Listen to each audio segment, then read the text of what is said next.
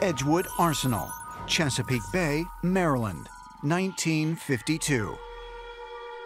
As part of a secret government program termed Project Penguin, medical doctor and psychiatrist Andrea Puharich set up a special laboratory where psychics and military personnel gathered to investigate psychological manipulation and hallucinogenic drugs. Perhaps one of the most compelling and controversial aspects of Puharich's research was channeling, which involved making contact with non-physical beings through the use of psychics. It's very important that we understand that this was a serious scientific endeavor. No candles or holy water, any of that was used. Puharich used a Faraday cage, a copper room that was specially insulated according to US naval standards. It would prohibit mid-level electromagnetic waves and electrostatic. In this Faraday cage, individuals would relax and allow the mind over matter signal to take place. In December 1952, Puharich invited Hindu mystic and doctor D.G. Vinod to one of these channeling sessions. During the experiment, Vinod went into a deep trance and made contact with a group of entities called the Nine. At the very beginning, they just announced themselves as 9 principles of the universe. Well, that's pretty big to start with. But nevertheless, they said they were extraterrestrials. They were forces from beyond. The 9 said that they were an eternal presence, that they had been watching humanity from the very beginning, and that they were gods, guides, and this was what particularly interested Puharich, the idea that if they are gods, they of course have wisdom, and Puharich wanted to ask for guidance. The 9 came up with a number of different messages involving their being guardians for the human race, creators even. Puharich, he said, "What is your name? Who are you?" And that was the great revelation, because the being said, "I am Atum." And Atum was the great father god of ancient Egypt, and introducing not only the 9 principles, but the 9 great gods, or the Ennead of ancient Egypt. Is it possible that Puharich actually made contact with the 9 great gods of Egypt? Could this be evidence of a long-standing federation of extraterrestrials overseeing earthly affairs? But if so, just who were these beings? I remembered the line from the Hindu scripture, the Bhagavad Gita. Vishnu is trying to persuade the prince that he should do his duty, and to impress him takes on his multi-armed form and says, "Now I am become death, the destroyer of worlds." I suppose we all thought that one way or another.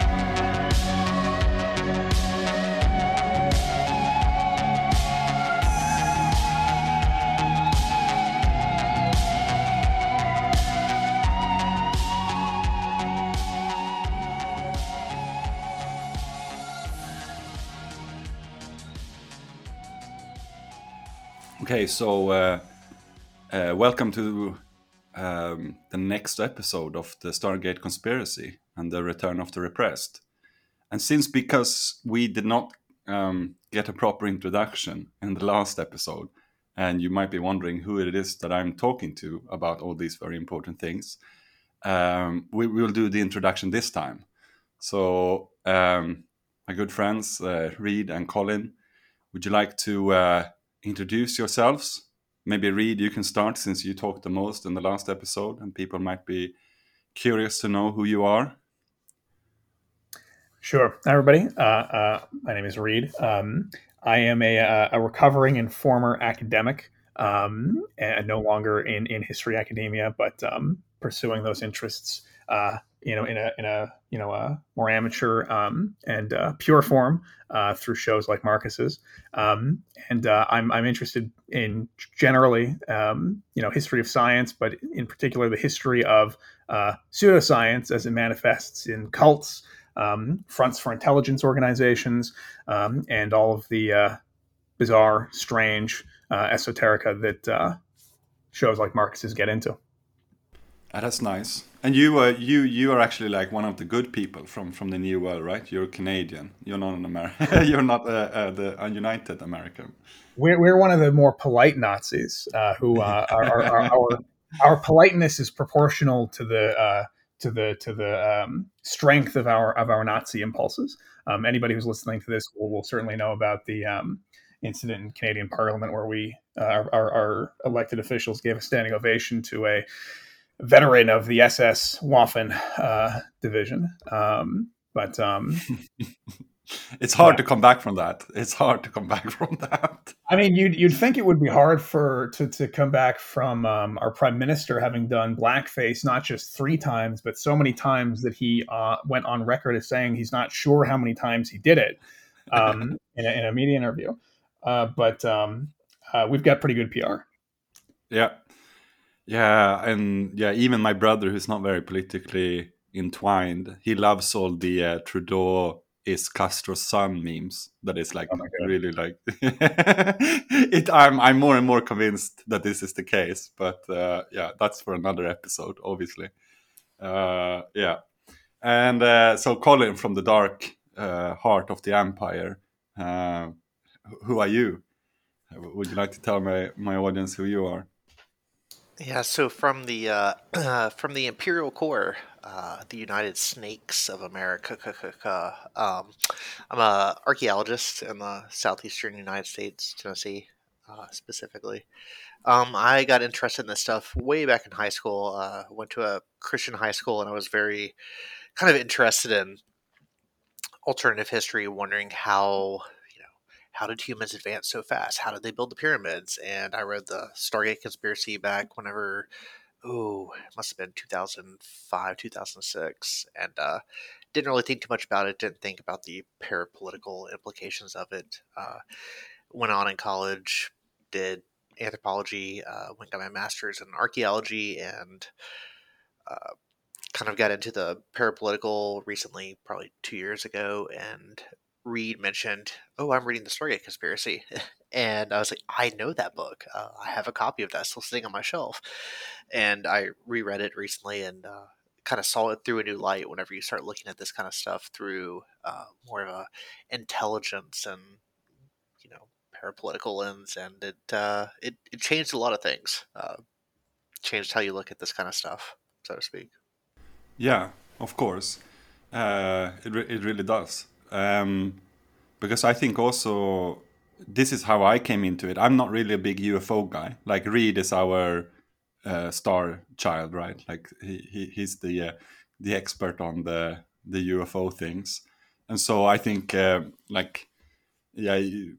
Colin, you'll have to sort of slam down the hardcore knowledge when we eventually do get to the Egypt part of this story, because right now that seems so outlandish that this will eventually connect into theories about Giza and stuff, like we've only talked about, we talked about a lot, like the Nazis, we talked about the CIA and everything, but nothing seems to bring us back to the pyramids yet. And so I'm really looking forward to hear, this is really what I'm mostly interested in as well. And when I also, started reading this book and getting into how can there be a connection between, Egypt and Mars, for example, which is, ideologically entertaining, but also when they get into it a little bit in the book, and I know that you know more about this as well, but just the structure of archaeology in general, and like how we might think if we were only to listen to the alternative or the fringe archaeologists like Hancock, we might assume that there are two sides to this, that there is the fringe archaeologists who are like, being kept back and they have the real truth. and then there are the gray bureaucrats of the true mandates, which dates back to the Napoleonic invasion, and those are the official Egyptologists, and they are the other side of this debate. But in actuality, we find a lot of sus organizations who are funding both sides, and something as something as boring as archaeology to many people is actually the site of a lot of intelligence apparatuses investigation. I don't know if you have personal experience with that, if you were ever told not to dig further or not, but maybe you have. I have not been told not to dig further. I have been told to quit talking. But it's you are correct. There are a couple different schools of thought. There's the ivory, what we would call the ivory tower academics, who tell us where truth comes down. And then there is the kind of more cutting edge where the ivory tower would say humans have been in North America for 12,000 years. And the more cutting edge stuff says, there's actually a lot of evidence that is probably we've been here a little bit longer. And then there is the ancient alien school as well. So I would say there are three different ways kind of looking at archaeology as a whole. And it is, as you said, the intelligence community and a lot of really weird connections, they pop up in all three of those schools. And there's probably a lot of really interesting reasons why. So that's what I really enjoy about all of this, is we can kind of examine all three of those. Yeah, that's a perfect thing, right? Like it's really, you are the third pill, that we can't just have the red matrix and the blue standard. Like there is a third sort of middle ground when we start to realize that there is, I don't want to spoil it too much, but like people might have already figured it out, but the general ideology, I already spoke about this before, but the general sort of bourgeois idealism or the Aryo-heroic conviction of the fringe archaeologists is basically the same as those who are in the ivory tower. And so there's got to be, like, for example, you said now, I don't know, like we talked a little bit about that, not to get too off point, but just to remain within this introduction, why this is interesting. For example, those feet, right? Like the footprints recently, like talking about Yes. like when were people first in the Americas, right? Like and Hancock. The White Sands footprints. Right. Yeah. And Hancock is trying to make a case, right, about when people were first in America, that is so far out that it almost appears as a shitcode as to, not even pay any attention to the actual archaeological work that is being done to sort of fight the ivory tower assumption about the Clovis first model and things like that. Right, yeah, and that's kind of the point where you have to start asking the question, why are they, pushing this? Because if you look at people like Hancock, and they mentioned this in the Stargate Conspiracy, is, the big date for them is, what was it, 10,000 years? I believe it is 10,000 years ago. So why is 10,500 BC? Why is that such an important date for them? And there's a lot of different ways you can look at that, but it all comes back to one very, kind of specific ideology that you really need to question their motives, and also where are they getting this from? And that's where you start to see a lot of intelligence connections, which I did not pick up on the first time that I read this, but it stands out a lot now, for sure. Yeah, it does. And this is, of course, the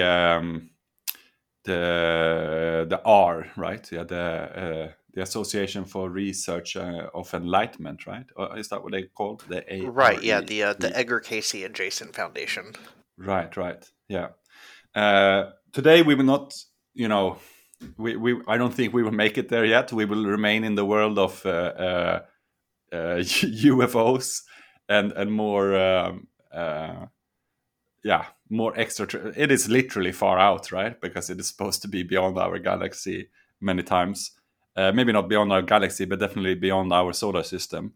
But we did mention that this is where this eventually is going, and your questions of inquiry, like your suspicion, will be only be deepened when we try to figure out why they are so freaking interesting in the Giza pyramids, which should make us interested in them as well somehow. We shouldn't think that that has all been clarified, but that does not mean that it hasn't been clarified because they're hiding the fact that they were made with lasers and ultrasound telekinesis, which, I'm just putting it in those terms now to make the pyramid idiots sound even more idiotic. But there are interesting things there, and which Reed said initially. I'm very like you. I'm very interested also in the history of science, and so is Colin, wondering, how does actually technology influence the autonomy, the relative autonomy of the superstructure?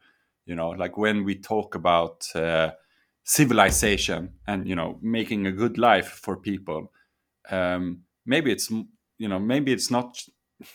you don't only have to say something like, oh, lasers, because that's what we have now and that's what we think is the coolest right now in our Star Wars mind.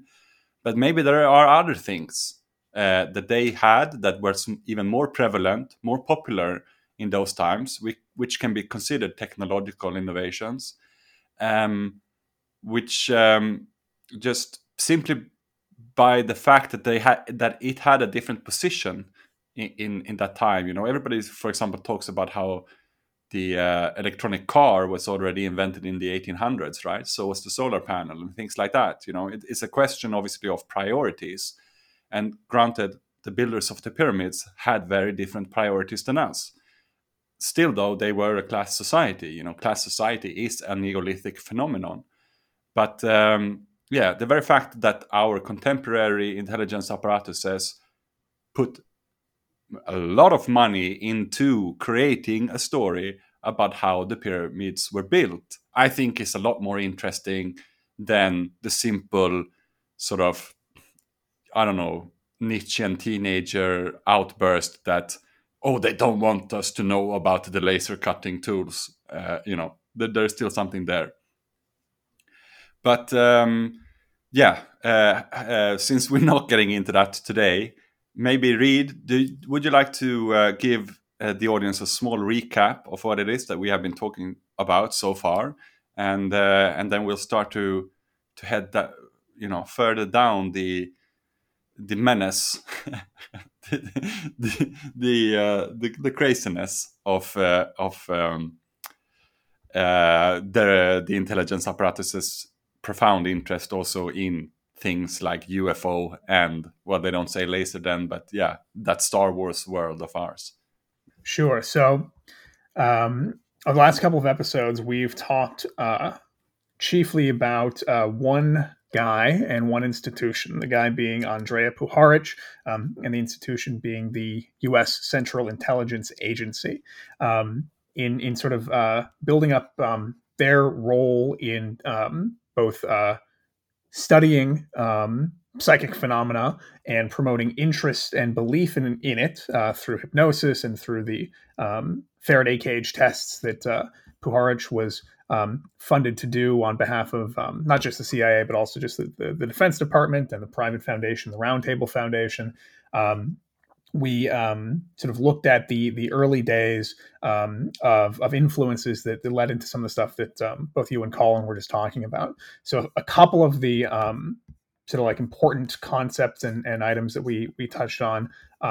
First was the Sirius Mystery. This is one of the more influential but less read these days books, sort of promoting an ancient aliens narrative by Robert Temple, which Marcus, as you talked about, being promoted by the CIA itself, and some of the key narratives of this tribe in a tribe called the Dogon, who purportedly had advanced knowledge of the Sirius star system, which Robert Temple and others sort of explain as, well, they must have been contacted by aliens from there or other kinds of advanced civilizations that gave them knowledge that could only be explained with technological capabilities that are beyond what they display now.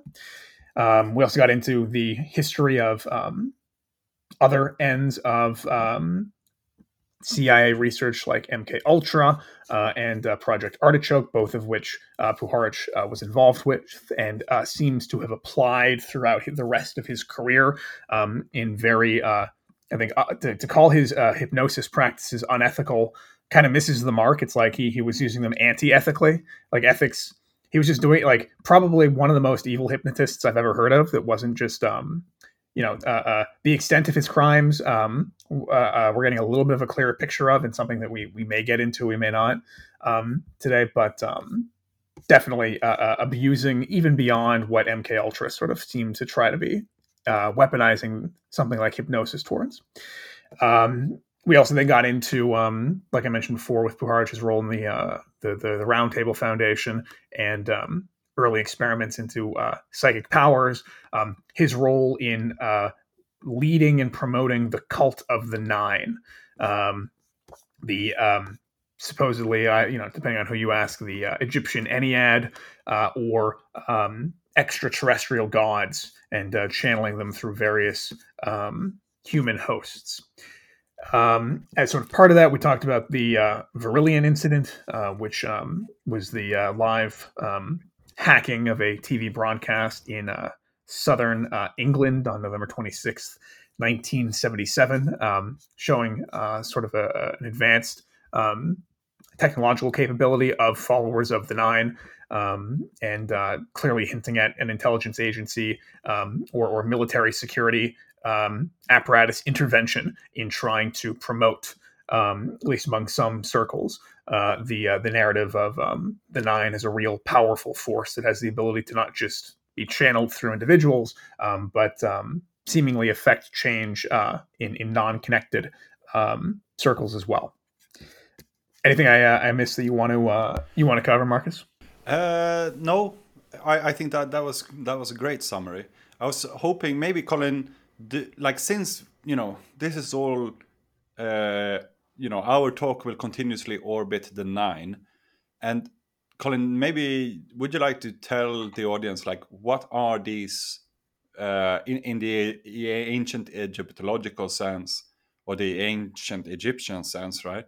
Who were the Nine originally speaking? As I understand it, there is in ancient Egypt, when you study the first kingdom, the second kingdom, and the third kingdom, right? And then there are these intermediary periods, generally considered just like in European bourgeois historiology as dark periods. But actually what we find out is that it is during these intermediary periods that a lot of inventions are actually brought to force. It is often on the fringes of these bronze empires, for example. You can see that, I think, at least in 3 instances, where iron is discovered not within the core of the Bronze Empire, obviously, because they don't want things to change, right? They have been enjoying the status quo for thousands of years. They don't want to end the Bronze Empire and start, thinking about iron being a more democratic metal, if you like, since it is more readily available. It is cheaper in terms of how to process it, which means that, its sturdiness as well. That would be a third point.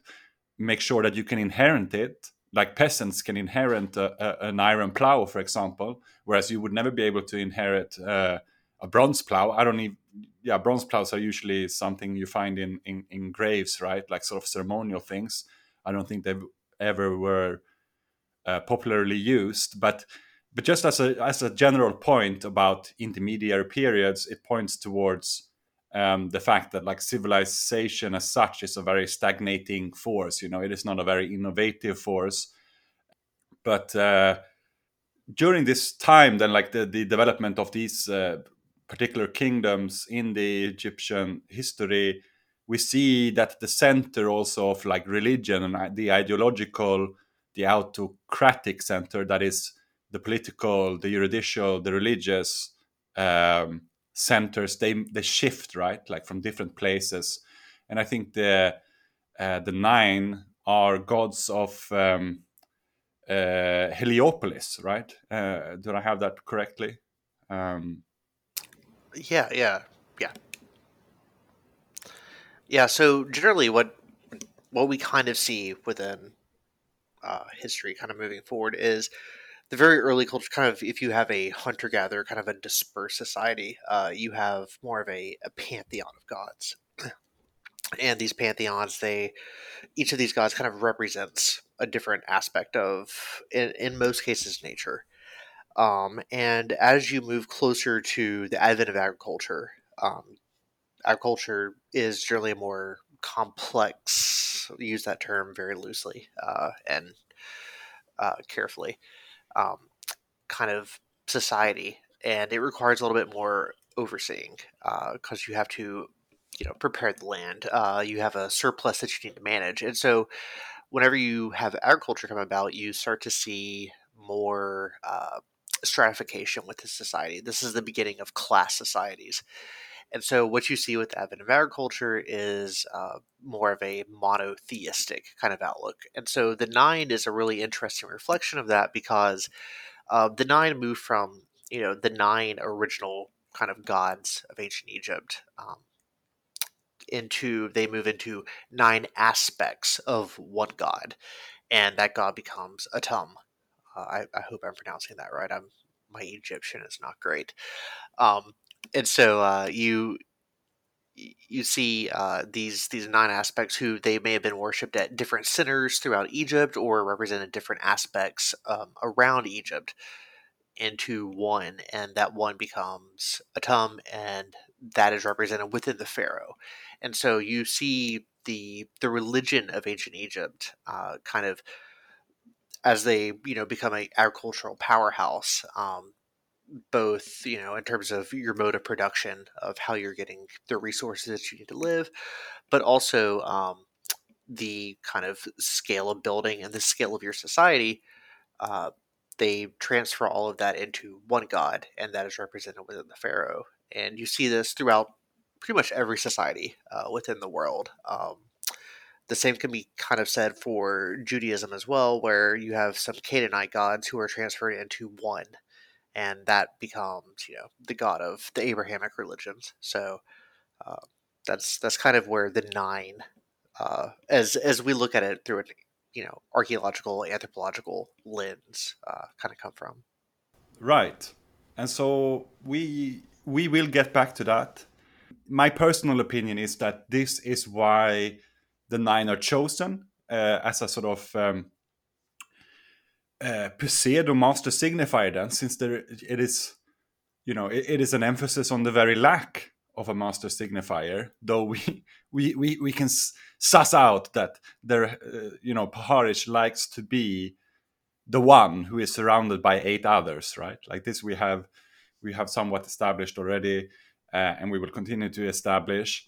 And but even despite the very fact that they are vulgarizing something very ancient, and this is what the authors of the book take great offense with, since they seem to be, or they claim to be, great appreciators of the original 9, the ancient Egyptian gods. And even in the history of ideas, the beginning of monotheism and the beginning of the Abrahamic tradition, I don't want to spoil too much, but like there is something there. There is something that happens in Egypt at this time, which we know that the sort of the Fourth Reich, or the Arya heroic assumption of our contemporary order of things, they would not like to see this rewritten. They would not like to see the history of science and everything that is important to begin with the Greeks. And the fringe archaeologist does very little to also to change that narrative. They'll just say things that technology was invented way before, but somehow it is still the same looking people. It is often white people who seem to be inventing these things, but even earlier. And so there is things happening with Akhenaton, for example, and the Moses walk out of, leading his people out of Egypt and promising them a home.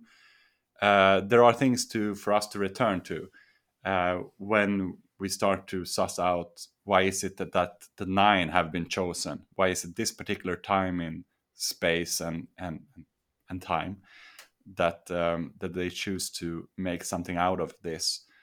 But today, then,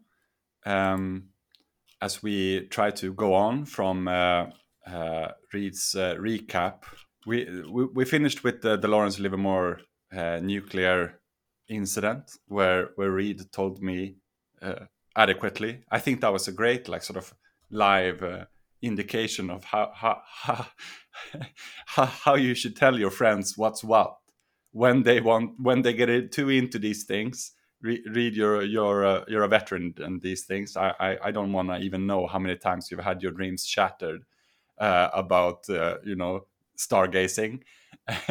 but yeah, you definitely shattered my dreams about this nuclear power plant, that maybe there is something to it. No. Have you heard about the Skinwalker Ranch, my friend? The next step for us would be, this generally takes place, Artichoke obviously is like early 50s, and that first book by Robert Temple, The Serious Mystery, which is based also on French anthropological research from the 50s. This is part of a sort of restart for the counterculture movement in many ways. We can see that this is something that parts of it seem to be organic. There are French, political revolutionaries or organizers, at least, who do engage with this cultural phenomenon of UFOs and fringe archaeology. So the Morning of the Magician sort of kickstarts this 70s, late 60s return to the interest of, to a degree, what was put forward by these early French anthropologists about the serious mystery. But it's much broader than that. I mean, the original work on the Dogon was, pretty exclusive anthropological, fringe interest, fringe in the sense that not many people paid attention to this. Yeah, what I think this speaks about is a sort of shift in fringe archaeological and UFO interest, moving from a subculture, a sort of not very popular but still prevalent subculture, into a pseudo religion proper.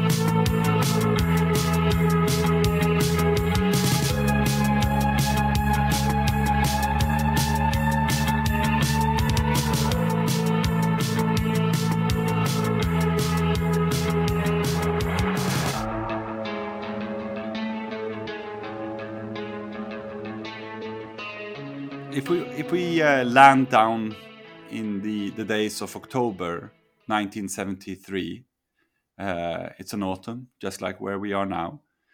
Then, unfortunately for the Nine, their carefully laid out plans for Geller never came to fruition.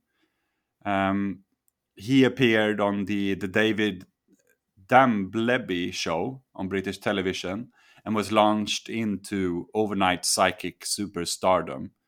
A little bit too popular, I guess, for Paharish taste.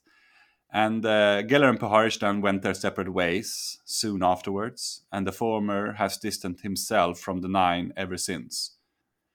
Now, the Nine, it transpired, did not really need Geller, despite having told him that he was the one to be, the only one for the next 50 years to come.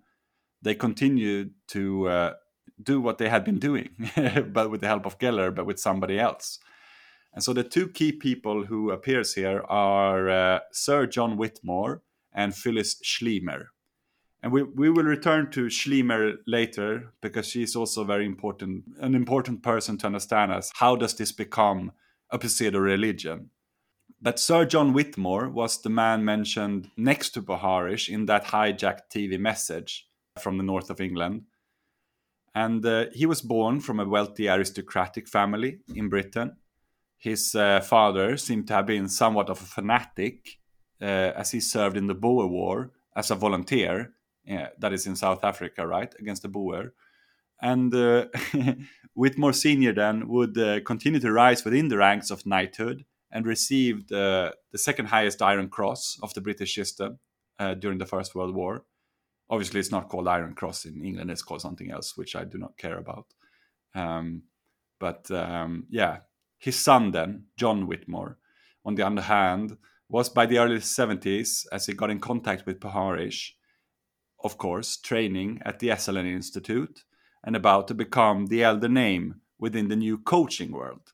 And so this is quite interesting because I think we like to think about coaching as something, quite secular, something, very everyday life. But it starts here at the Esalen Institute, and it starts here with John Whitmore. And by the end of the 70s, he would go on to create the Inner Game in Britain, which is an odd choice of title coming out of the San Francisco area scene at that time, especially for those who remember the Jonestown episode, in which I began to elaborate upon a disturbing link between Jim Jones and some of the LSD doctors of, the game proper, surrounding the Synanon group therapy experiment. And this was my talk about Van Dusen, my original research, simply because I kept on hearing about Van Dusen from Jonestown recordings. And obviously the fact that he was very interested in Swedenborg, who is buried just a few minutes away from my hometown, or in my hometown actually, in the Uppsala church. I was getting really interested in this. Now, Whitmore is not the game of Synanon, as far as I know, but it is the Inner Game, which was already a spin-off of what's another American from the Esalen Institute had been starting to develop. But Whitmore, he was a race driver, and his co-creator then was a semi-pro tennis player. So I think this is, from my personal experience, this is one of the most lasting aspects of the Inner Game, which is, this use of transpersonal psychology theories. They are very often hidden behind a sort of sports or, athlete jargon in the coaching of business executives and, the rank and file corporate hierarchy. And I'll just ask, seeing as, I have been employed at times. I'm employed right now as well. I work at a junior high school. But when I worked in Sweden, the few times that I have had employment, it often does happen that you are forced to go to some fucking seminar telling you about like growth mindset and how to become how to become better at your work, when it's really like how to become a better like homo economicus, sort of like how much can they tell us about individual traits of improvement rather than I don't know, union organizing and so on. So I'll just ask, does any of you have any experience with this the athlete mindset, jargon, being connected to the transpersonal psychology of the wage earner in the office, and how to make yourself more efficient, as it were. I've encountered it in the athletics use case, but mercifully, I've not yet had to go through it in an office training or at a holiday party. So fingers crossed that I remain free of that. Yeah, so we've had it recently. We've had a couple office training sessions where it's been training us to train other people, and they literally they use this exact same language of we are coaches and we are helping out our teammates, and it has a very cult like kind of vibe to it, and it's very uncomfortable to sit through. And I'm not being paid any more to be someone's coach, so it's not something that I really enjoy or look forward to. Yeah, I don't think any sane person should look forward to these kind of things. Like, it is really demoralizing, as you said earlier. Like, I don't know, it's yeah, yeah. I told you guys that one time I went to one of these things in Sweden, and they had some. It was extra saddening because the speaker was an ex runner, I think, like a hedge runner. I don't know what you call it in English, but like those that Olympic game where you jump over hedges. It's supposed to be really quick, and she was like one of the athlete professionals for the DDR team, and so I really felt like that there should be there should be at least some kind of class consciousness being performed here. But it was only in the individualist athlete, how can you be the best you, sort of mumbo jumbo. But I think for our purposes it's interesting, like that very long message, right?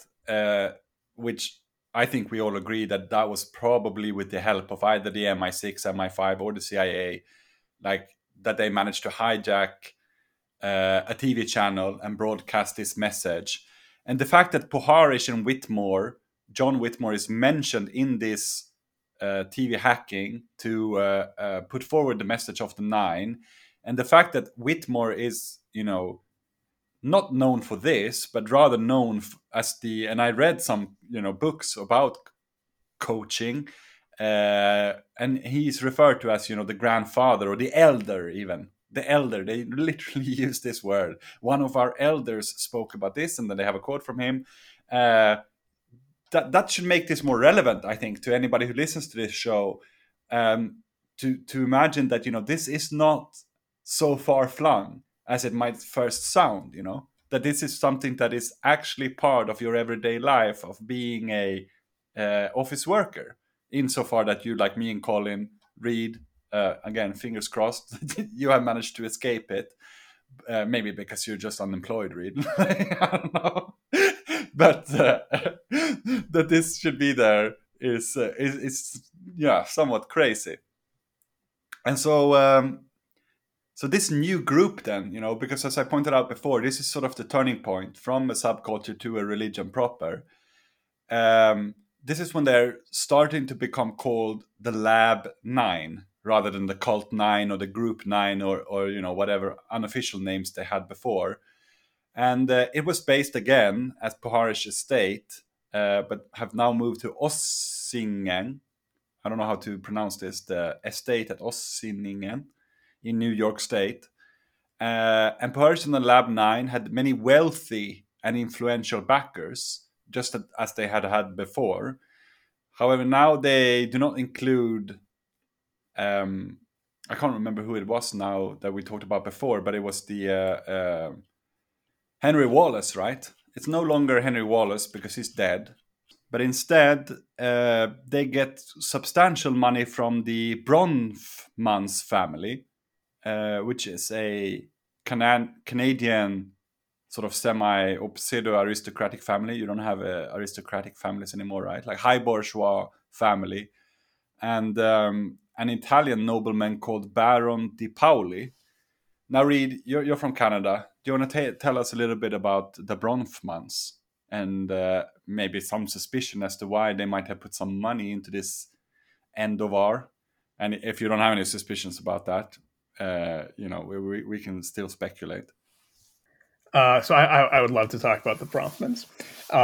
They're sort of one of my white whale center of my corkboard families.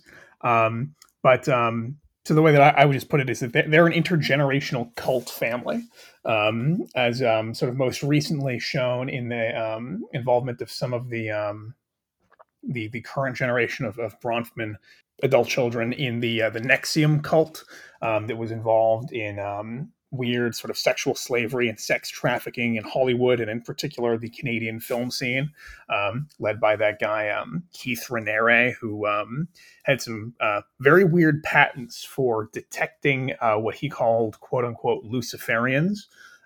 Which I believe is terminology that was also used by the Heaven's Gate cult. And it involved kind of a very weird kind of parallax view style setup where you would have do something with scanning the accused Luciferian's eyes in response to certain negative stimuli.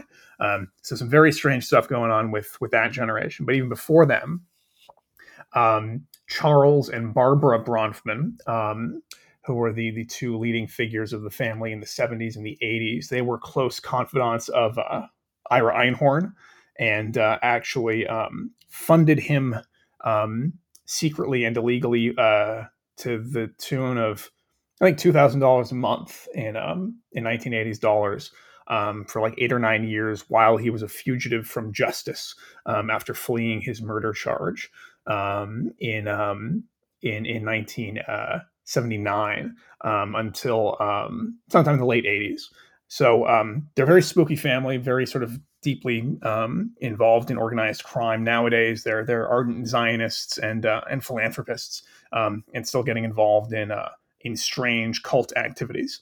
I remember Barbara explained away her funding of Einhorn, even while he was still a fugitive, as being basically down to the fact that he was the best friend she had ever had, which is a very strange, sad, weird explanation. But it's, deeply spooky family. Each generation for the last couple of decades has gotten involved in weird cult shit. Oh, sorry, I was going to ask, just out of curiosity, is this the Bronfmans of Seagram's, like the gin distillery and all that good stuff? You betcha. So, Mark, do you mind if I read a little bit from the notes that you got here on them? Yeah. Go on, please. So to give sort of the deeper context, Colin, you're exactly right. That's how the Bronfmans made all of their money. So they're a white Russian, haute bourgeois family in Canada that made their fortune basically doing regulatory arbitrage by selling, because Canada never enacted alcohol prohibition in the 1920s, and working with Canadian and American organized crime to smuggle their Seagram's liquor across the American border. According to LaRouche, Edgar Bronfman was a member of the Jerusalem Foundation and a Knight of Malta, with close historical ties to the British Montefiore Samuel family, founders of Royal Dutch Shell, and a dozen financial houses, including Hill Samuel, Samuel Montagu, and others. The Jerusalem Foundation, in turn, is one of the leading international Jewish terror arms of the London-based Knights of Malta, according to LaRouche. Did you get that from Executive Intelligence Review, or is that from like Dope Inc.? I can't quite remember. It was one of those photocopied magazines from the LaRouche. So I can't remember what is the official sort of output from the LaRouche called. I believe that's Executive Intelligence. Yeah, they've got a couple, but Executive Intelligence Review is what it looks like to me. Yeah, that makes sense. So interesting. Yeah, a very sus family. Like, even if we don't want to maybe go too deep on whatever it is that the LaRouche are saying about them, I think already when you start off like in the alcohol production during the Prohibition, you're gonna go down a path of some pretty strange connections, right? As to make your money, I think. Even though I guess that is one of the great qualities of Canada, you'll still appear pretty, appropriate, right? Because it's all very legal in Canada, It's just the question of how does it get into, south of the border at this time being the United States. I did mention this other one, the Italian nobleman called Baron di Paoli, and I don't know, like I really tried my hardest to find information about this baron, but what I could find was that this is also possibly very old money, very, very old Italian money, coming from a wine distillery, which, according to themselves, when I found like their homepage, if this is indeed that homepage, but I can't understand how like there can be more than one Baron di Paoli, and so they were, the title purveyors of the court. I don't know if this obviously, well, it can't be a title that you have in America, but often in Europe, sometimes when you buy products, it will say on it purveyors of the court or purveyors to the court on it, which means that, this is something that the royal family also enjoys, right? And so Baron di Paoli was an estate in the early, or in the, I don't know if it was in the early, but in the Austro-Hungarian Empire, the Habsburg Empire. And they established themselves during the Napoleonic Wars as having an international reputation of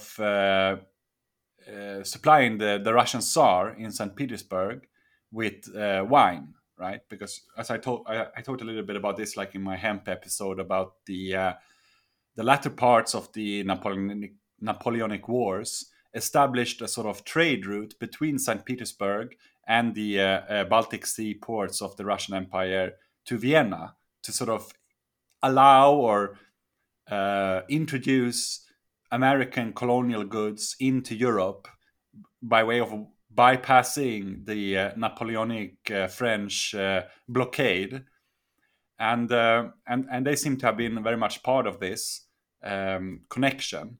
And so their slogan is that, and I quote, "Our customers may no longer be emperors or tsars, but our wines are still not for everyone or every day." End of quote.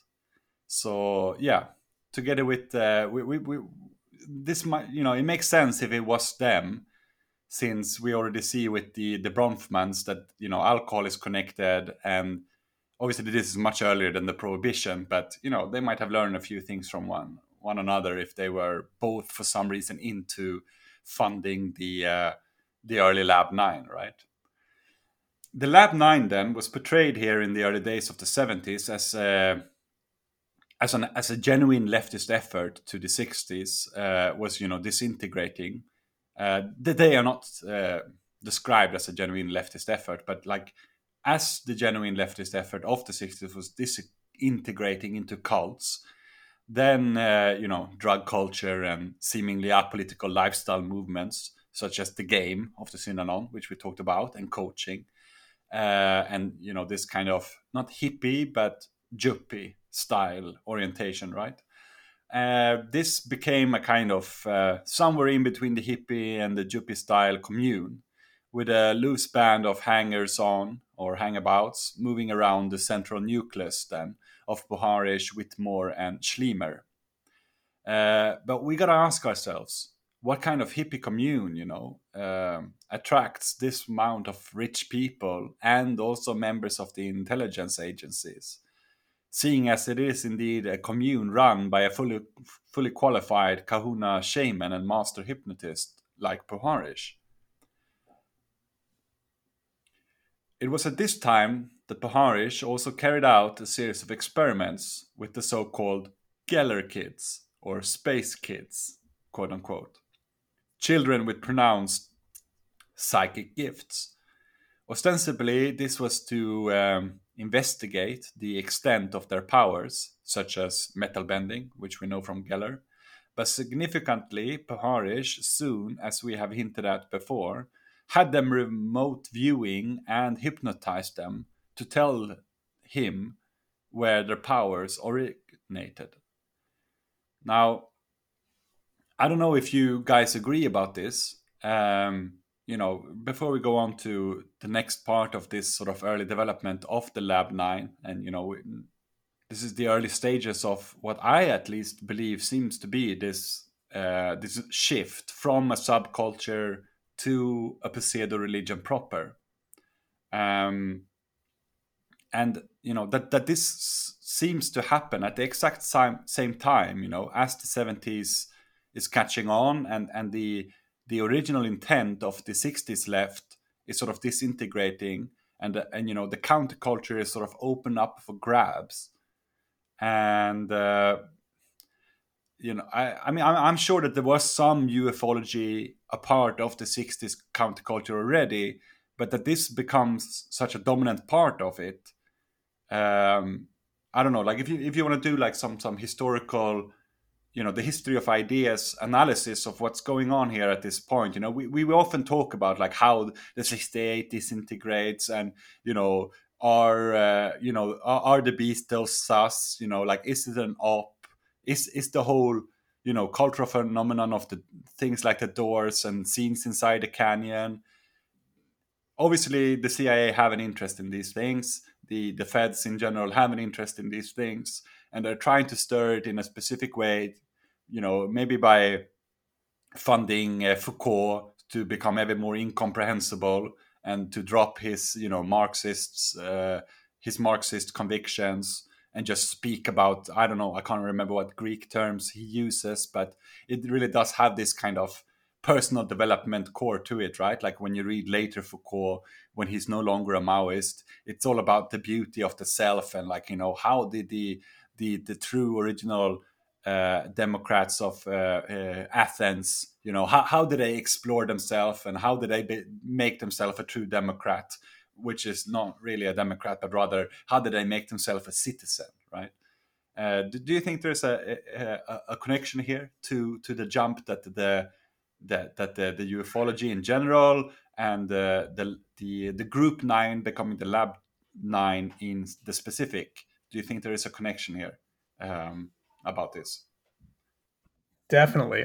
And I think if nothing else, it's representative of a shift that occurs in communication technology, not exactly at the level of what is available to the average member of the public, but this is the period where network computing infrastructure, and in particular social interaction over networked systems. So I think it is really taking off in research.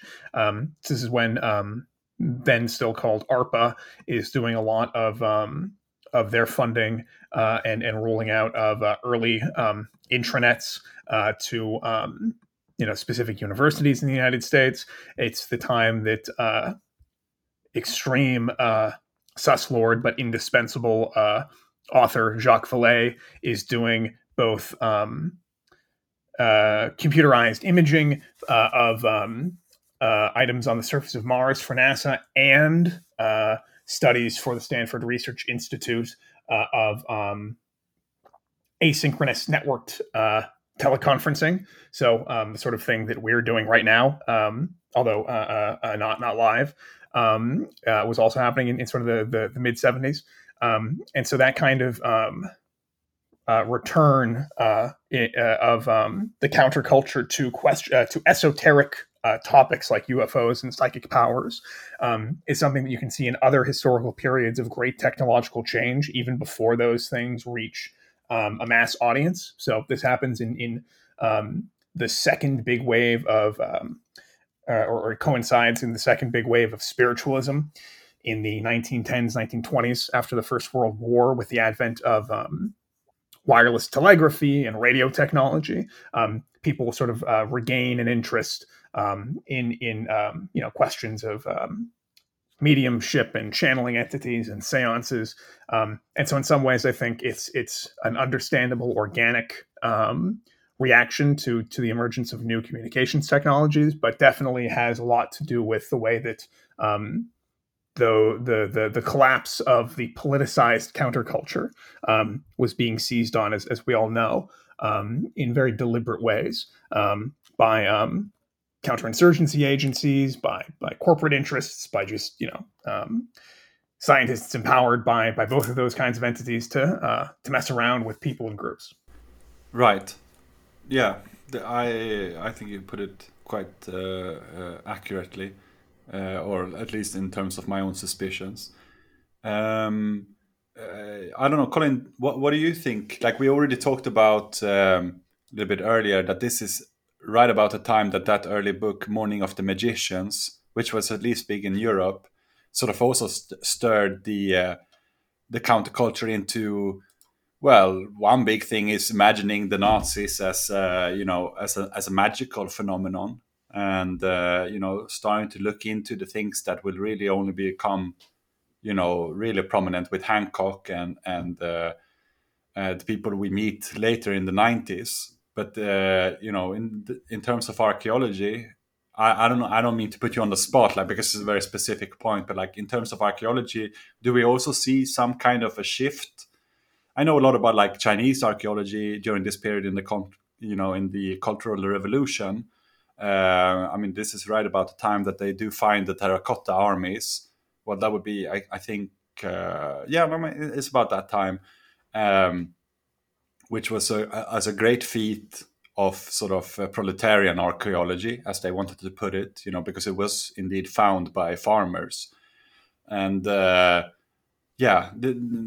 there any American correlation with this as well? Do we see a sort of shift in the attitude of archaeology in the 60s, 70s here towards something different or something? Is there anything that you would like to speak about? So at least in terms of archaeology, that same period, the 60s and the 70s within the U.S., you start to see the rise of what's called new archaeology, and it's primarily founded in what's called processualism, or the idea that pretty much all of human nature can be uh, kind of mapped and charted onto these very like kind of networked predicted models. And it kind of goes back to what Reed's talking about. It's very much a reflection of things like ARPANET, and kind of this idea that all of human culture is it's a series of if then statements. So if you have a rise of agriculture or a more complex kind of mode of production, then you'll have an equally large stratification of culture, or something like an increase in, let's just say, like complexity in ceramics or things like that. And so it's interesting how, at least within the U.S., it's mapping uh, this idea of it's reflecting back this kind of scientific development that's occurring, and within kind of looking at it, with hindsight, processualism doesn't really go all that far, because it seeks to answer so much that it leaves absolutely no room for variability. And so processualism is kind of looked at these days as this kind of pipe dream idea of, well, we sought to explain everything, and so by doing that, we explained absolutely nothing. Um, whether or not you agree with that statement is kind of 6 or 1. It's something that's left up for discussion still. Um, but I think it's very interesting how those things they kind of reflect back on each other. And this is also the same point within American archaeology, that you see kind of a shift away from structuralism, as you would view it in philosophy, into a post-structural kind of thing. This is whenever you start to see the rise of postmodernism kind of inflect within archaeology. And so it's a lot of these ideas start to contrast within the 60s and 70s. It's very variable. Um, we start to throw off a lot of the ideas that we had in the early 1900s of these kind of overall arching ideas of the mound builders and things that are a little bit more what we would consider ancient aliens these days.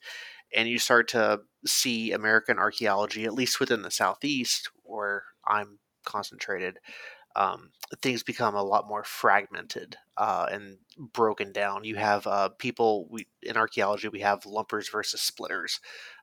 Do you view culture as something who can be kind of lumped together within these cultural groups, or things that should be split apart based on their material culture? Um, and the idea that things should be split apart more and kind of fragmented more within these uh, systems that are networked together but still kind of isolated with each other. It's the 60s and 70s are a very kind of fragmented time within American archaeology. I'll just say that. Yeah, that's really interesting because I was touching upon that. I don't know if you're familiar with that statement. Well, I think you are. That pots don't speak any language, right? There is this rise of archaeology to become a sort of thoroughly independent science, that does not need the help of anthropologists or linguists, etc., etc. And then as it becomes an independent science who not need the other social sciences, I can imagine, and now I know, since what you said, that in itself it also becomes very fragmented and separated into to different parts. Um, could we see then maybe the rise of ufology and the alternative fringe, the big narrative, or the excessive narrative field as a reaction to that? Do you think that whilst archaeology is going one direction, popular historical narratives is going another, of being super all inclusive, of being it's all from these intergalactic areas, never mind the fragmentation. Yeah, it's interesting. American archaeology is kind of it's. I don't want to say it's special because it it very much is special in both meaning of the both ways of looking at it. But there's a great quote from two of like the very early American archaeologists, William Phillips, and their quote is, "American archaeology is anthropology or it is nothing," because in America, archaeology is a subdiscipline of anthropology as a whole. You have archaeology, you have cultural anthropology. These are things like ethnographies. You have things like linguistics, biological anthropology. So it's archaeology is a subfield of anthropology. Within Europe, especially kind of the United Kingdom, archaeology is its own beast. It's looked at kind of separately away from anthropology, and part of that has to do with how American archaeology is founded. It's the father of American archaeology, excuse me, and anthropology, Franz Boas. He is not only looking at the material culture of people, but he's also talking to them at the same time. A lot of that goes into the fact that he's doing that while removal is occurring, and a genocide of Native American peoples. And so the reaction that you see to that within the 60s and 70s is both, as you say, kind of a let's try to break it off a little bit, but it's also within, in a sense, it's an attempt to try to keep it within anthropology as a whole, to keep it as a subdiscipline, to where we are attempting to look at human culture and kind of how people adapt to our environments, but we're looking at the material culture of it. Um, so we're one aspect of understanding humanity. Um, and so that time period is where there's this real kind of rip and tear between the two. And that's where you get things, you have this structuralist idea of, well, we can explain all of human culture through these network systems, and then something like post-structuralism or postmodernism, a little bit, within a decade of looking at it as, well, you actually can't explain everything um, because they're, each culture is so unique.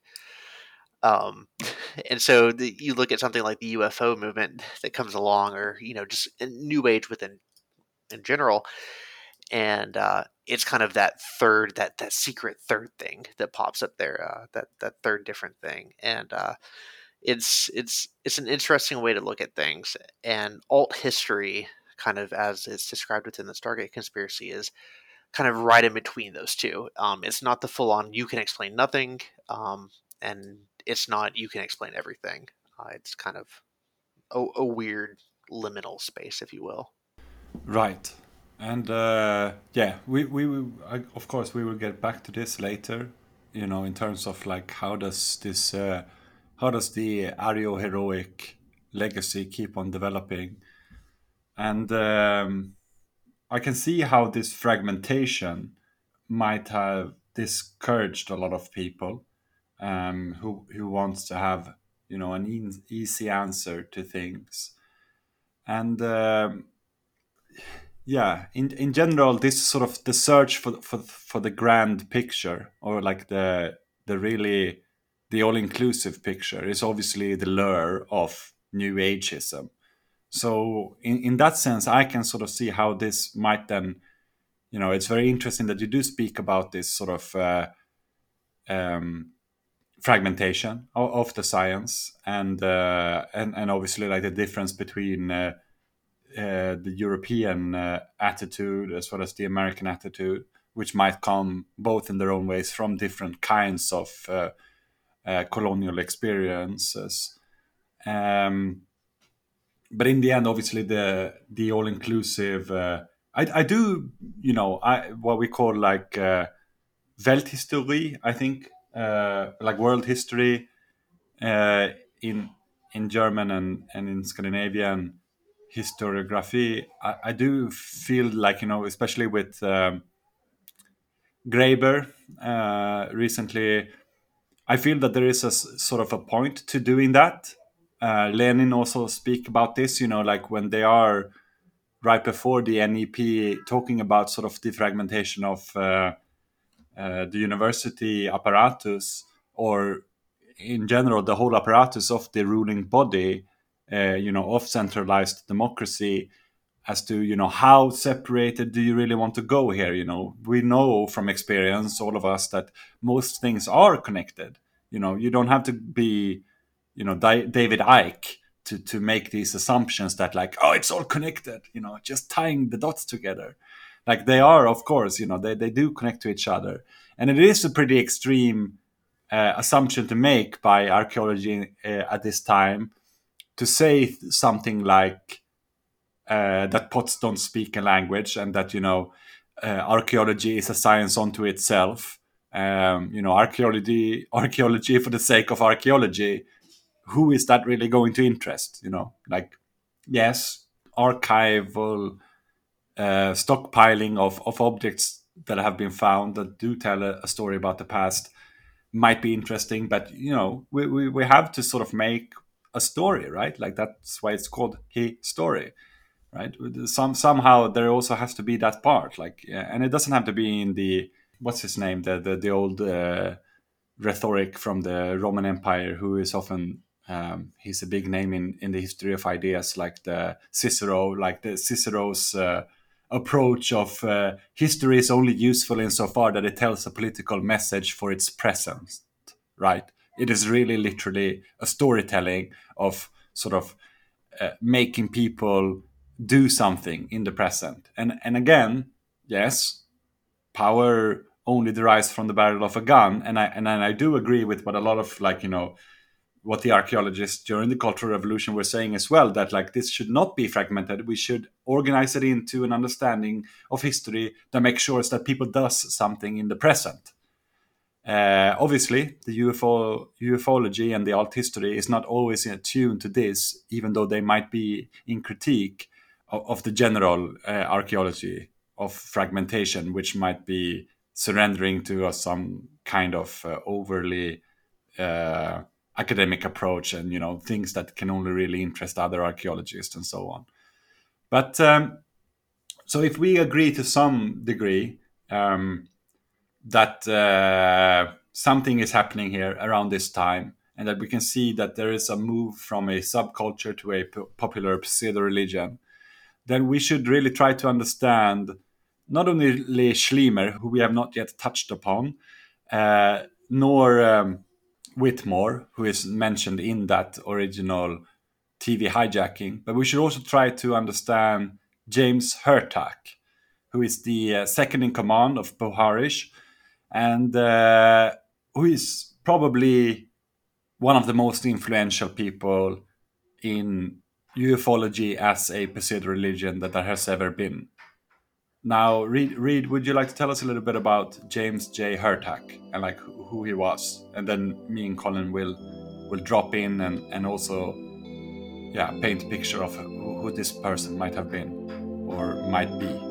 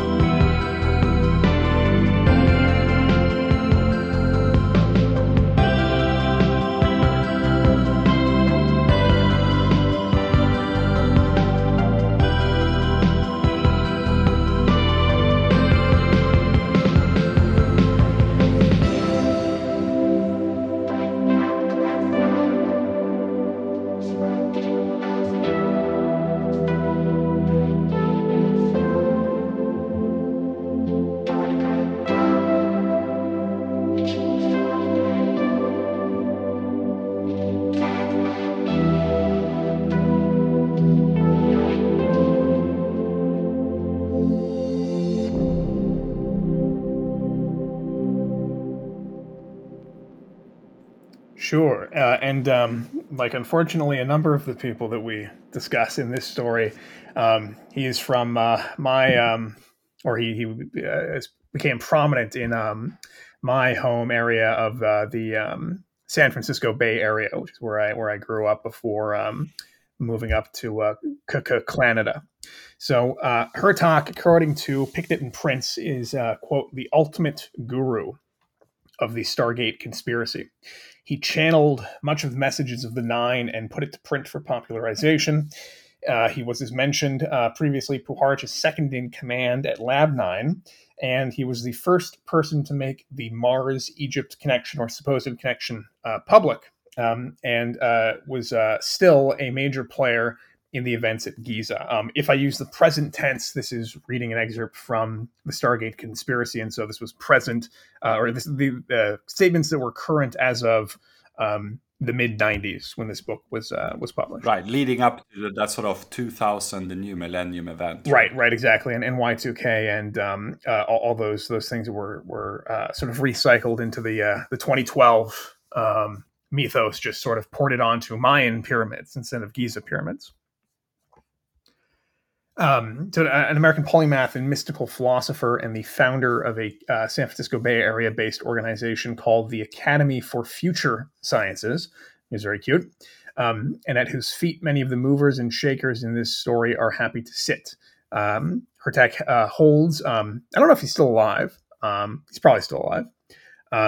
Degrees in Oriental Studies and History, Social Sciences, Linguistics, Patristics, and Greek texts, and speaks and writes 7 languages, being currently described as a Silicon Valley-based consultant in higher technology. He's presented as scientific... Which is never a good title. No, that's sort of when the Kill Bill sirens should, if they didn't already start, they should really be going right now. I have never used those before, so I will use them at this point. Yes.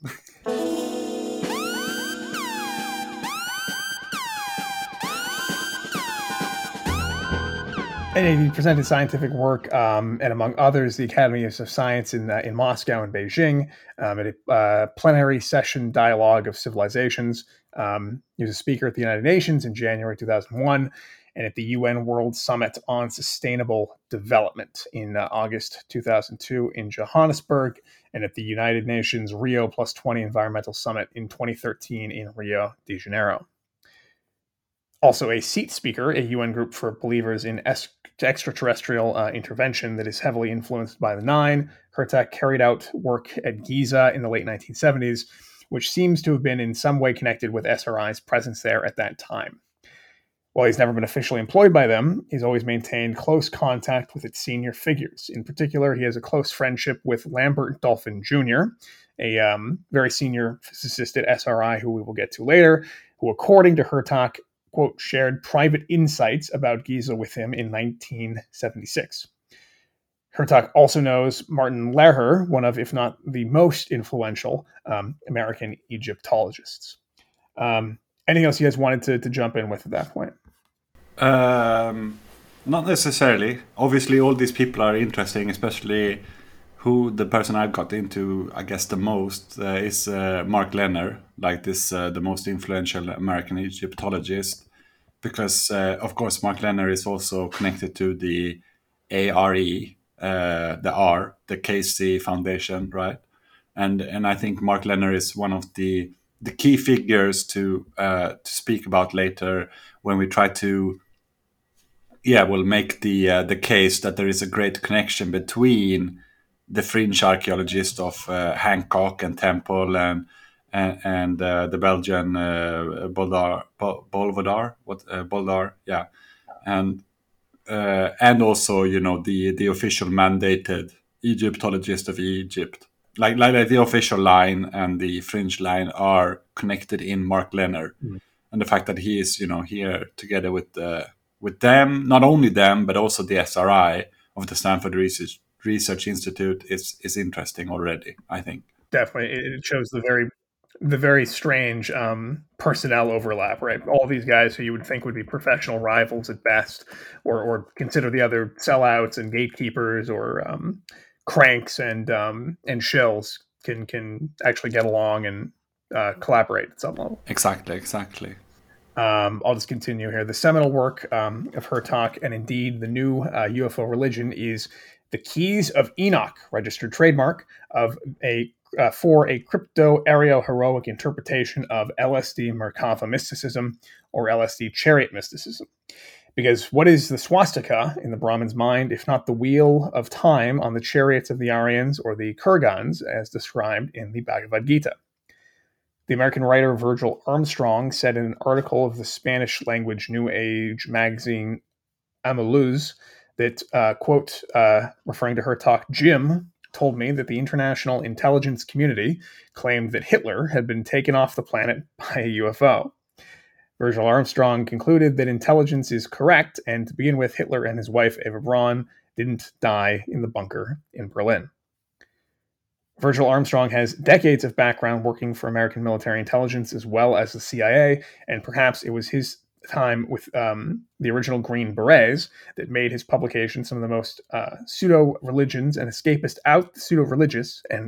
out there, with titles such as, quote, The New Age Primer, Spiritual Tools for Awakening, Way Home, UFOs, the Merkaba, the Photon Belt, and You, the 12 Women Apostles, with a cross on the cover, and his most popular book, concerningly titled Phone Calls from the Future. Just answer the God phone. Just answer the God phone. Yeah, I like that. Yeah.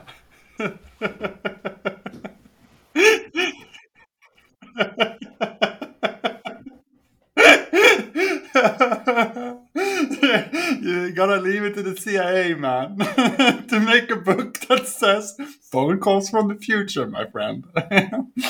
It's not even Havana syndrome anymore. It's just, yes, you're being talked to by a cold, conductive computer in outer space who is telling you what to do. I'm so sorry. But it's so fucked up. It's so fucked up. Like when you look, I don't know, we have touched upon one or maybe two already who have, claimed that sort of, what was the original inspiration for you to get into ufology? And then, you have a sort of origin story of like, when I was a young child, when I was a sea child, they might not say that, but, my mother told me that I received a phone call from the future. And then, things just, planned out the way that they were supposed to be, planning out. But yeah, I mean, all of them are insane, right? Like spiritual tools for awakening. You can tell, you get the feeling of like a religiosity here. There is a path to be followed. There are like steps to advance, from one to the other. Way Home, the UFO's Merkaba, the Photon Belt and You. It almost sounds like, I don't know, when it always says, that sort of and you in the end, like I usually think of some sort of benign, Christian stay-at-home mom making, I don't know, a cookbook, like it could just be something like, oh, the Thanksgiving turkey and you, or something, like just to make it more personal, like as to why should you get into this somehow. Yeah, I don't know. If you have something to say about this guy, do you know more about like, Virgil Armstrong, right? He seems to be pretty prevalent here in these things. And again, the fact that he is a friend with her talk is interesting. Yeah, I was trying to remember where I've seen his name before, and it's from I don't know where I've seen this, but he published another book called The Armstrong Report in 1998, which has just a really funny. I'll put this in the Zencaster chat. The cover is, it's got a little kind of goblin-y gray alien with a flying saucer over his head facing towards a human, and the human's got a globe over his head, and the human's kind of like waving at him. And the title is They Need Us, We Don't Need Them, which don't know exactly what that's supposed to mean, but it's real crank stuff. I think it's one of those books that argues that the aliens need to harvest our DNA because their species is dying out or something like that. I also see in here it mentions the Space Brothers, which is always a fun topic to cover. Yeah, it's that idea that they've replicated themselves so many times that without us, they're just genetically inferior, and that's why they just look like that. Yeah. Right. It's the whole. They want to know what it is like to be a human, but they've sort of lost track, right? Yeah. Yeah, that's the usual Yeah. narrative, I think. I'm just reading the Amazon blurb for this, and this book actually looks like a prepper's guide to surviving um, the um, the fourth dimensional uplift that the invalid shambling aliens are going to force Right. upon us. I think a lot of the books coming out during this time from this general source are very similar. I mean, this book, it doesn't even. It's just like this looks like a Trotskyist pamphlet or something, like a really bad one. Like it's just like somebody just drew a picture, right, of like an alien being confronted by the person who knows and understands that we don't need them. Uh, and yeah, I feel a lot of like the books coming out of this time are in the same vein, that they are sort of handbooks, you know, like how to do this or how to do that, and like, you know, how should you prepare yourself, and yeah, they're very, it's very that yeah, going back to, you know, what one of his other titles said already, the photon belt and you know, it's just like, what are you talking about, man? What are you talking about?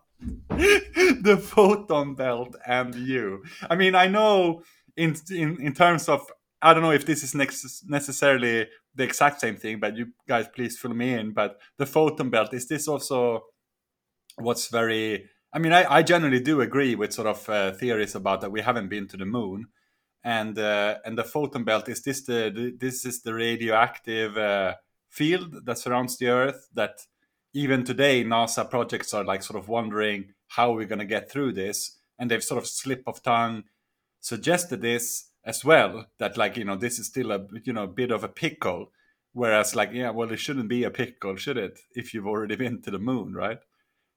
Is that what he's talking about? No, yeah, you're thinking of the Van Allen radiation belts. Oh The yeah, photon belt, I'm hoping that this is an accessory that one can wear. They're like, this is an invention. Holding up my pants with the photon belt. Yeah, that's what I'm hoping. Okay, so I hate to do this, but I have to. So you can read the first sample of this book, Chapter 1, First USA Capture of a UFO. And I want to read a short clip here. You can cut this out if you want, Marcus. No, go on. Our story begins in 1948 with the 82nd Airborne Division, Fort Bragg, North Carolina. For those who don't know, this is Special Operations. At the time I was a young captain, my assignment was G2 Air for the division. I was in charge of all aerial phenomena such as photo reconnaissance, photo interpretation, and photogrammetry. My background was well suited for this, since I had spent all of World War II in my capacity of intelligence officer and operative. During this tenure and preparatory to returning to my alma mater, the CIA. It doesn't get any better than that. Like, you cannot put a better punctuation on, this is a prepper book for spooks. As if the CIA is like just one university of others where you learn. Yeah, I went to Harvard, then I went to the CIA, then I went to Oxford. Seeing the fight songs of the CIA and fighting, G2 intelligence in football games. I mean, that is kind of how they treat it. Something like being a Rhodes Scholar. That's kind of like doing a CIA training course. I did find what the photon belt is, and I'm not going to try to. Please tell me. I can't. I'm looking at the words, and I don't. The photon belt is something far greater than astronomical or scientific postulates as to how the solar system and its planets rotate around Alcyone, our central sun. So we're already dealing with probably more than one sun here, classic alchemy stuff. And how, in this process, our solar system and planets experience 21,860 years of darkness and 4,000 years of light. The whole process is a profound, sequential spiritual experience, detailing directly with the Christ consciousness. So he's got some diagrams, and there's a null zone. Just making it easy to you to make the jump. Exactly, man. Yeah. So the photon belt, I think, are the periods of 4,000 years of light. that we live in. I think that's what he's talking about. It's something to do with. This is really. Go ahead. Yeah, go I on. was Sorry. gonna say, I'm just. it's something to do with the ascension between the third dimension, the fourth dimension, the fifth dimension, and there's a wedge labeled divine scenario, and then there's a couple of I think you have to look at the diagram to really get it. We exist within the null zone, but I do just want to point out here, within this, the years of darkness, it is 10,500 years again. That Fuck. number comes back up. Yeah, you're right. As we ascend, they descend and become the new planet Earth, new life forms, repeat another 10,500 years of negativity and darkness. God damn it. Yeah, I mean, this is really like Goodrick Clark, or no. One of those really pretty good researchers of like the Nazi occultist made one book called, I think, The Polar Mythos. Like this was this is really big in like Nazi ufology, occultism. You know that the angle of the Earth has shifted a bit, and that there was once upon a time where everything was very, very, very symmetrical, and like, you know, there was 12-hour light, 12-hour darkness all over the world. There were no like real seasons in the same way, and you know, things were just easier, right, man? Like, you know, because you didn't have to wander like the Jew, you know, to go to the places where, you know, things were good at one time and bad at another. It was just permanent. And then because the slow-mo magicians, they tilted the earth, man. And now look at this fucking chaos we have now, with winter sometimes and summer at another time, and you know, whoa, it's just crazy. Is this book Arctos, the Polar Myth in Science, Symbolism, and Nazi Survival? Exactly, that one. Yeah, that one's great. That book is awesome. There's so much shit in there. Is this a Nazi prepper book? I'm wondering.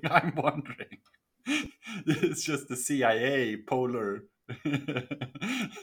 version of it. The Galen organization putting out their prepper guide.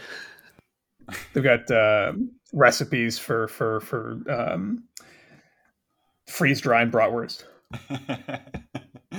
I mean, I'm a man who really likes sort of Arctic seed banks. So I have a certain like sort of, you know, I like the idea of like, you know, really keeping the heritage alive in this sense. But somehow I don't think this is where they are going with this, you know, to have like, you know, Stone Age wheat being prepared for future generations. I think they have another different idea of what seed is to be preserved. Ew. Gross. This is a children's program. What are you doing, Marcus? I don't know. Yeah. Okay, like so that people don't think, you know, that this is necessarily all, you know, that we're just making connections that don't really exist. Would you guys like to tell me a little bit about Alice Bailey, the very coiner, the woman who coined the term New Age, and how she is connected to, or rather, how Hertuck indeed built his own premises of this book. Yeah, the registered trademark of Keys of Enoch, and how this all already appears in the works of Alice Bailey. Would you like me to tell you about that? Would that be a good thing, do you think? Or are we going to get cancelled for that? No, I think you should let us have it. Yeah. Right. So the reason why I'm like putting on such a I don't know, such a pretentious flair as I get into Alice Bailey is the fact that man, I've been down like a rabbit hole of like trying to figure out what the Theosophists were doing in India during the Victorian Holocausts, because it's some pretty fucking grim shit. But we're not going to get all the way back then, you know, because that would be getting us back to Blavatsky days already. And we're far away from doing that, because before we get back to Blavatsky, we're going to go back to the early OTO of the Nazis. But we might as well start with Alice Bailey, at least to hammer or anchor Hertuck's story somewhere. And that's good. That's a good thing to do, because already with Alice Bailey, things gets fucked up.